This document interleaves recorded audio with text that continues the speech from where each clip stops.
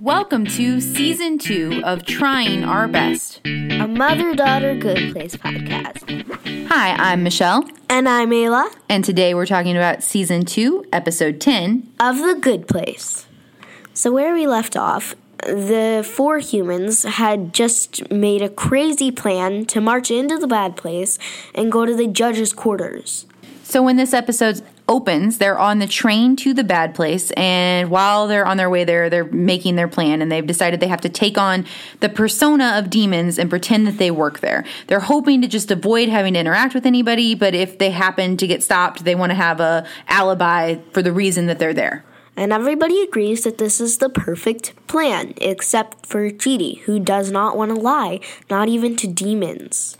But even though Chidi doesn't really like the plan, he doesn't have a better idea. So they arrive at the bad place and they get out, and Michael leaves them in this museum where he's hoping they won't run into anybody while he goes to secure them the pins that they need to get through the portal. Except it's not working. So the demons threw a party in the room that the four humans happened to be in, and Michael's plan to get the pins did not work. So basically all of this carefully plotted thing that they've got going on is falling apart around them, and now Chidi is put in this position in particular where he has to pretend to be a master torturer, and he has to give advice on how to torture somebody to these other demons that are kind of annoying, and he hates doing it. And they barely escape. A bunch of crazy stuff happened, and they're on their way to the judge's quarters.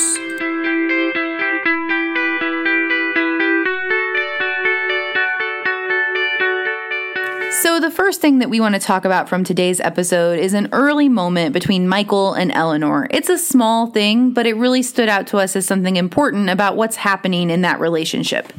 Eleanor told Michael to be careful, and it seems like just a normal thing to say in this situation, but it really mattered to Michael, and it kind of mattered to Eleanor too. Why do you think that is? What does telling somebody else to be careful mean? Well, it implies that you're worried about them and that you care. And when Michael asks her, and he's getting kind of teary-eyed, he's like, oh, you want me to be careful? She very quickly is like, yeah, because you're my ticket out of here. I need you to be safe or I can't be safe. But deep down inside, we could tell that she really was worried about Michael, and Michael could tell too. And he was very touched by this idea that somebody else is thinking about him, that somebody else is concerned about him.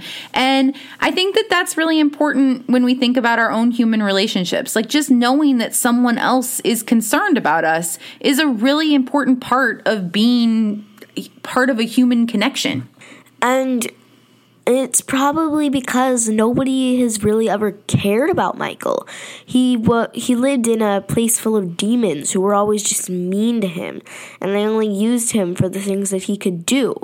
I think that's a really good point, that knowing that you could be thinking about someone just because they matter to you it makes you more responsible for the rest of the world, because you know that it's not just you that's going to be impacted. And it also made me think about, I don't have one of these, but I saw this ad on Facebook for a friendship lamp, so that if you were far away from somebody, you could get this lamp where if you touched it, it would light up in the other person's house. And then if they touched it, it would light up in your house, so that you could kind of just have this little touchstone to show, oh, I'm thinking about you right now. Oh, I'm thinking about you right now. And it's kind of a literal way to show that connection in thought. And I think that we want to feel like other people are thinking about us. We want to know that we matter to other people in the world.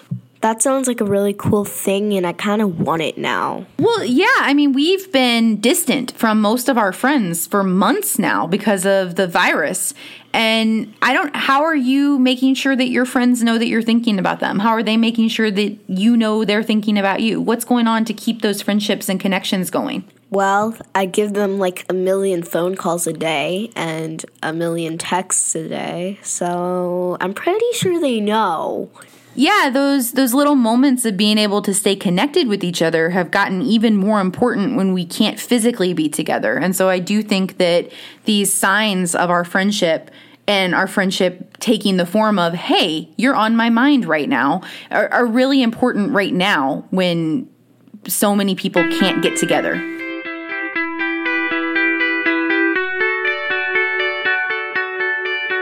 The next thing we want to talk about is moral particularism.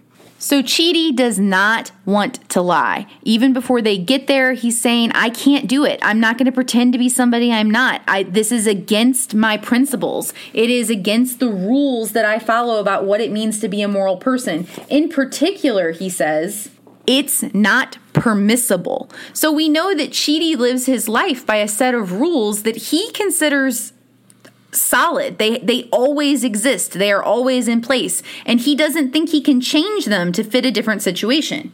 They're principles. And he says to Eleanor that principles aren't principles when you choose when you follow them. So what do you think about that, Ayla? I mean, that makes some sense. If it's not really a rule, if I can just decide, I don't really feel like doing that rule right now. What do you think? I think that that rule may have been important at that time, but times change because this Kant guy, he made that rule a long time ago. That's a good point, that just because a rule was written a long time ago doesn't mean we have to keep following it exactly as it was written. I will say, though, that even in Kant's time, we had to make tough decisions that were not always carefully spelled out, right? You could write the rules for the perfect situation, but the perfect situation is rarely what you're facing. Usually, you've got to deal with something messy. And also, lying is kind of the decision that he needs to save all of his friends, because if he doesn't lie, then all of them are going to get in trouble and they're going to be tortured for all eternity. Yeah, the stakes are really high. I mean, lying protects his friends and keeps them safe, and not lying actually helps the demons do something even worse. And so in this case, the lie has a protective factor. And that's when Eleanor steps in and tells him that his way of looking at morality is not the only way to look at it, that Kant was not the only one who made rules, and that the principle of moral particularism says that there is no one set of rules that can be followed all the time, that our jobs as moral beings is to look at the particular context that we're in right now and choose the rules that best fit that situation, which means we can't just read one set of rules and know them for life. We have to constantly be working it out. It's like a puzzle that changes every single time we change situations. And this brings us to our question of the day. Can something be the right choice in one situation and the wrong one in a different situation? Pause the podcast, think about it, talk about it, and then come back.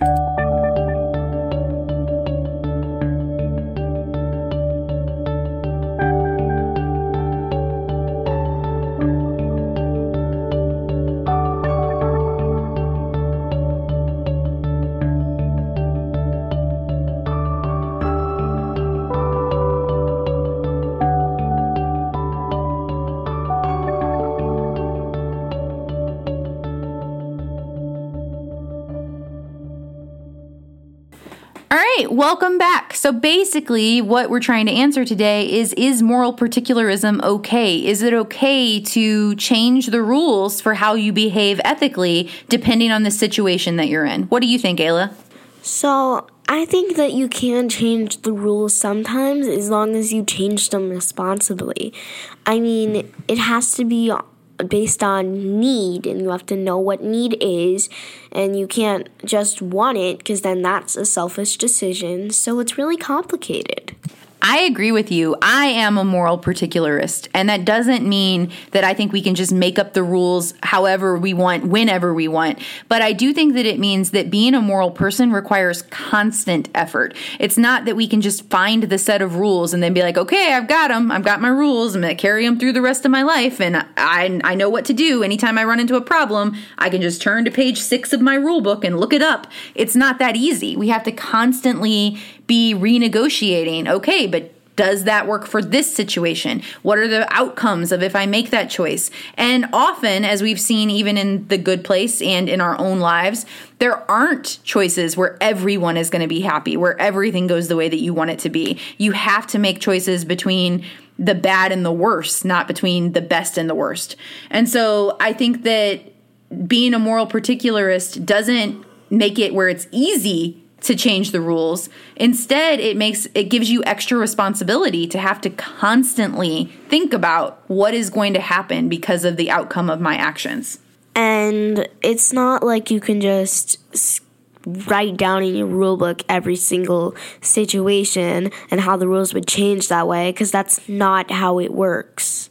Yeah, so instead we need like some general frameworks, right? We play a lot of board games, and so board games usually have, hey, in this weird situation, this is what you do. In this normal situation, this is what you do. Because a board game, there's only a finite number of outcomes, right? They have controlled all of the pieces in a way that they know exactly what could possibly happen. But we don't have that benefit. There are infinite possibilities, and it's not even just about us, but about what other people around us do. Things are too complex for us to have one set of rules that will cover all of them. And what are some of the things that we use to decide which rules we follow? I think that's the important question. How do we decide when to change our rules or which set of rules to use? And I don't know all of the answers, but I know that definitely one of the questions is who is going to get harmed and how much harm will it cause?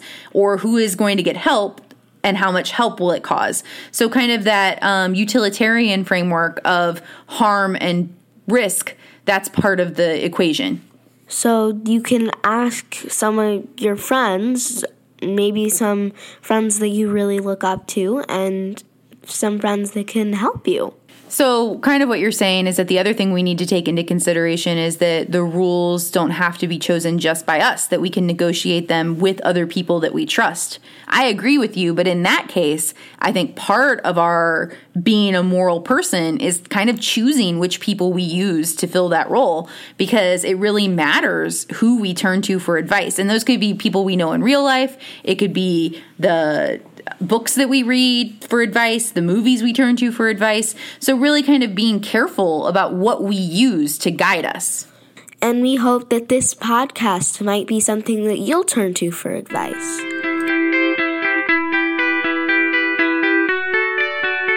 And the last thing we want to talk about is Michael's selfless act. So at the very end, it turns out that we don't have enough pins for everyone to get through the portal. And then Michael says, with a trail of demons following them, he says that he figured out the answer to the trolley problem. So if you remember, the trolley problem is the idea of you have to flip a switch to decide if you're going to kill one person on the tracks or 5 person on the tracks. But if you flip the switch to go to 1, then you've made the action that kills the person. And Michael says, I figured it out. You sacrifice yourself. And as he says that, he takes his own pin off and puts it on Eleanor and pushes her through the portal. So he gave himself over to the demons that were chasing him. So Sean catches Michael, and Eleanor's screaming, no, no, no, wait, as he pushes her through and saves her, but not himself. And that is where this episode ends. So we're going to have to see what happens to Michael and see if Eleanor can handle things when she gets to the other side without him. And this really just proved that Eleanor has learned so much about caring about other people, because she didn't want Michael to sacrifice himself. So that is where we are going to pick up in our next episode. We do want to tell you that our next episode is going to be 2 weeks from now instead of 1 week. We're taking a little fall break. So we will see you again in 2 weeks to talk about Season 2, Episode 11. I hope you'll join us then.